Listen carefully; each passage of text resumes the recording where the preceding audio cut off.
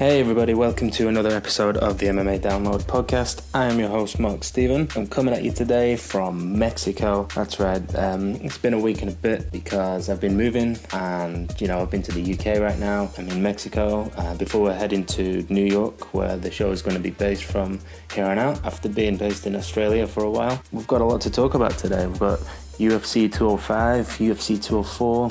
We've got the fight night with Penn versus Lamas. And the fight night, which is tomorrow night with Lineker Dodson. It's going to be a great fight, so without further ado, we'll get into it.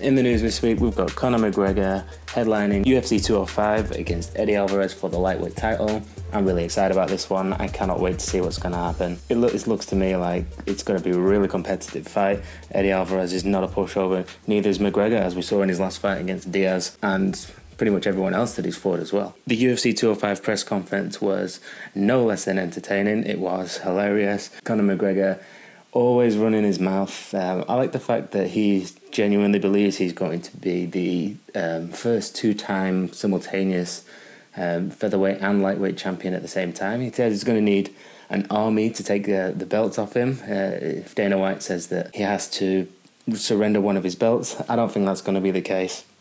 He's actually pretty smart in what he's doing because Conor McGregor, he wants to be the first fighter with two belts at the same time, and it's smart because he's going to have to be the first person to earn the most money, be one of the top pound-for-pound fighters in all the divisions, and it looks to me like he's genuinely on course for that at the moment. It's actually amazing to see where McGregor's come from. He was on top of the world up until he fought Nate Diaz. Literally didn't think anyone in the world would be able to beat him, and he's overcome a lot mentally, and yeah, I think you could definitely see that in his last fight. He listened to his corner, and he showed a lot of maturity in that fight as well. So I think when he fights Eddie Alvarez, he's not going to make any mistakes. He's going to follow the instructions of John Kavanagh directly, and it's going to be an exciting fight because, like I said, Eddie Alvarez is definitely no pushover. He's technically sound, and he brings a mean game. He got beat by Donald Cerrone, which is, a fight I'd like to see down the line at McGregor, because Cerrone McGregor is obviously also going to be an absolutely amazing fight. So I cannot wait to see what's going to happen there within this division now. The lightweight division is going to be all shook up. I think if McGregor does win and he really does have to surrender one of his belts, he's going to surrender the featherweight championship, because there's not really too many great fights for him down there other than Jose Aldo, but we'll talk about that in a minute. Now, the UFC 205 card also has another incredible championship fight on there. That's Tyron Woodley versus Stephen Wonderboy Thompson. I think that's going to be technically quite a sound fight with Stephen Thompson. I've never seen anyone with such good distance management like that, other than maybe, I guess, Lyoto Machida, with his striking ability. Stephen Wonderboy Thompson's come from a very similar background, point scoring, karate, and I can't wait to see how he's going to work out the game plan for the puzzle of Tyron Woodley, who's got phenomenal strikes and he's got great wrestling, and is someone that obviously is the champion. You're never going to take someone like Tyron Woodley lightly. He looks like a welterweight Hulk. He's full of muscle and is a scary guy. I think Tyron Woodley is looking to be the next long reigning welterweight championship, but two fights that he's got to get through is going to have to be this one, Stephen Wonderboy Thompson, and Damian Maia as well. If it happens that he does fight Damian Maia, it's going to be real tough because he's going to have to manage his distance there, try and keep the fight standing, because I'm afraid if it goes to the ground against Maia, he's going to have to do what he said and play real dirty just to be able to survive and keep his championship. Honestly, I think the welterweight fight is almost as exciting as McGregor, although it doesn't have the same stigma about it because McGregor is McGregor and he is one of the all-time best smack talkers. He's earning the most money right now, which a lot of fighters are really jealous of, what they really want. They wanted to fight GSP versus McGregor. Apparently GSP wanted 10 million to fight McGregor. He's the one that's going to get fighters paid the most. He said it himself. He knows that. And he's going to have to work even harder to keep himself in the limelight, to keep winning. And like I said, the way he's going to do it is he's going to, go ahead and listen to his coach, keep to the game plan, show that level of maturity that he did in his last fight against Diaz, and remain confident above all else. The one main strength that he has is being really confident. I know a lot of other fighters do have confidence, but it's not Conor McGregor confidence. Conor McGregor confidence is something else entirely. He believes in absolutely everything that he has. He knew that he could beat Diaz, which he showed when he did. He knows that he's got the best coaches, the best training partners, the best style for any situation right now. Like his jiu-jitsu. A lot of people are saying that he's got not great jiu-jitsu. That's not true. He's got phenomenal jiu-jitsu. Like we've seen before, like against Chad Mendes, even though he got taken down, he was still able to weather the storm there as well and get back and still beat Chad Mendes at the end. So yeah, I think the future for McGregor as well, if he wins, is definitely at lightweight. I doubt he'll want to give up his featherweight belt so easy, but right now, he's playing the smart thing. He wants to become the first 2-time simultaneous world champion, featherweight and lightweight, so that he can, break records, make more money, and he's got that money persona, which Mayweather said that he stole the persona of, but he's not bothered because that's what you got to do to make money in this sport. I can truly believe that. It's a hard thing for a lot of people to make money, and with the new owners, they look like they've got a hell of a lot more invested in the sport than the Fertitas, who, by the way, did amazing things for the UFC and MMA as a whole, including getting the New York card available because before the legalization of MMA in New York, they weren't allowed to hold an event there. So we've got a lot to thank the Fertitas for, and I think that with their sale of the UFC, it actually became one of the best things that they could have done for the sport, because they sold to the highest bidder, which I think is becoming apparent now. They have the best interests at heart for the fighters, for the UFC, and for the sport. And with the endorsements that they've been the ownership group, they've added 23 celebrities now, including Ben Affleck, Serena Williams, Venus Williams, Flea, Anthony Kiedis, like the Chili Peppers, The Weeknd, Conan O'Brien. They've got a lot of reason to promote the UFC now. It's just going to gain publicity, gain popularity, gain legitimacy, which is the main thing that is important to me, because I've, since day one, said the same as Dana and the Fertitas, they've wanted to see MMA as the biggest sport in the world with the most legitimacy. Having the WME ING as the new owners is probably one of the best things to happen. And what I want to ask all the fighters out there is, are you up to the test? Can you do it? Can you entertain us? We love watching you guys. We pay our money to see you guys. And, we're obviously going to continue supporting you guys. So please, make us proud, do well, and you guys are going to get paid better. Moving on. Now that McGregor's fighting Alvarez, what's going to happen with Jose Aldo? Well, apparently he wants a release from his UFC contract. So how's that going to work out? It's not really. I don't think Dana White wants Jose Aldo out there saying that he's going to retire from MMA. The thing is, if they release Jose Aldo from his contract, he's obviously going to be open to offers elsewhere. Not that I think Jose Aldo wants anyone else other than McGregor.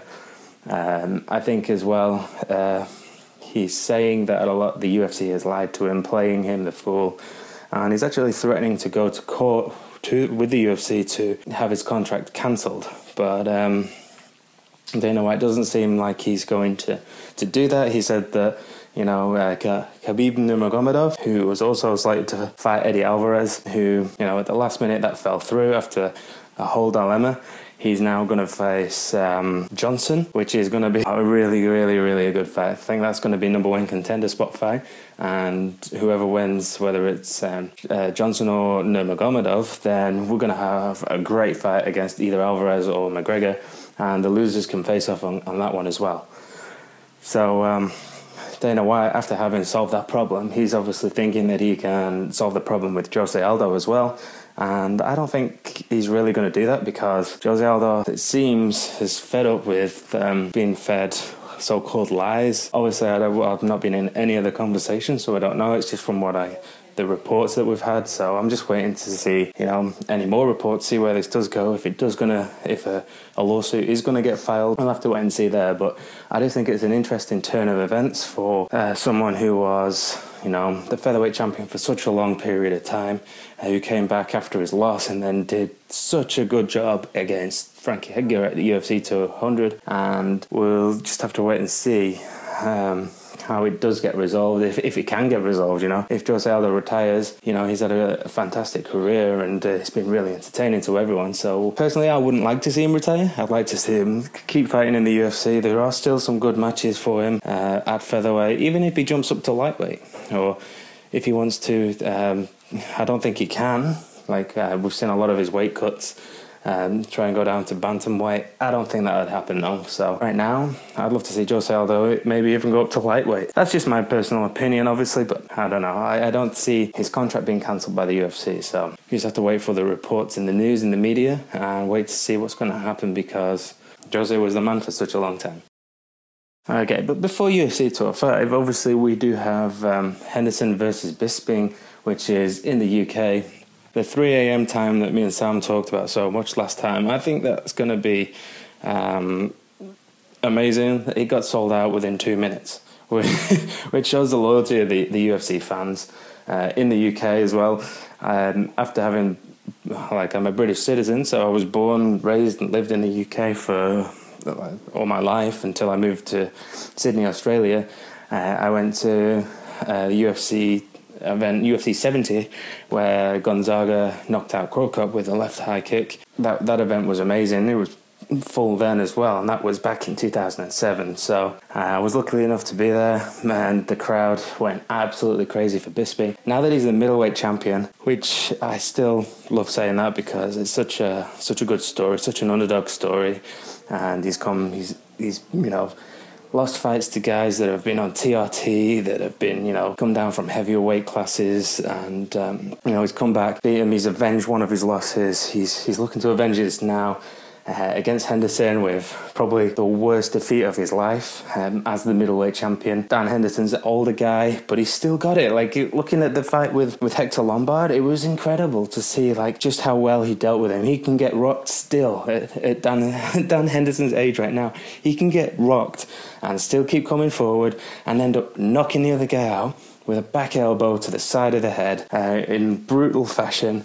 He's still got it, man. Bisping's got a tough night ahead of him. And again, what he has to do here is listen to his coaches, not go in for the kill like he was trying to, not be scared like he was, what I believe he looked like at UFC 100 back when they fought last. And I think he's just got to take his time. He's got to have to stalk him. He's going to have to use his jabbing and the same boxing skills that he used to beat Anderson Silva, which again is an amazing feat. He beat Anderson Silva, one of the guys who was pound for pound champion in the middleweight division for such a long time, and no one thought he was beatable until Chris Weidman showed the world, and then Michael Bisping also showed the world as well that he can really be beaten as well. It's good to see. I just think that Henderson might be mentally tougher because of the way that Bisping lost the fight the last time. And to be honest, I think obviously Bisping has a lot more to lose because he's the middleweight champion, and his reputation's on the line. And let's say Henderson does win, he said he's retiring anyway, so that's got to give Michael a lot more fuel to be able to continue with this and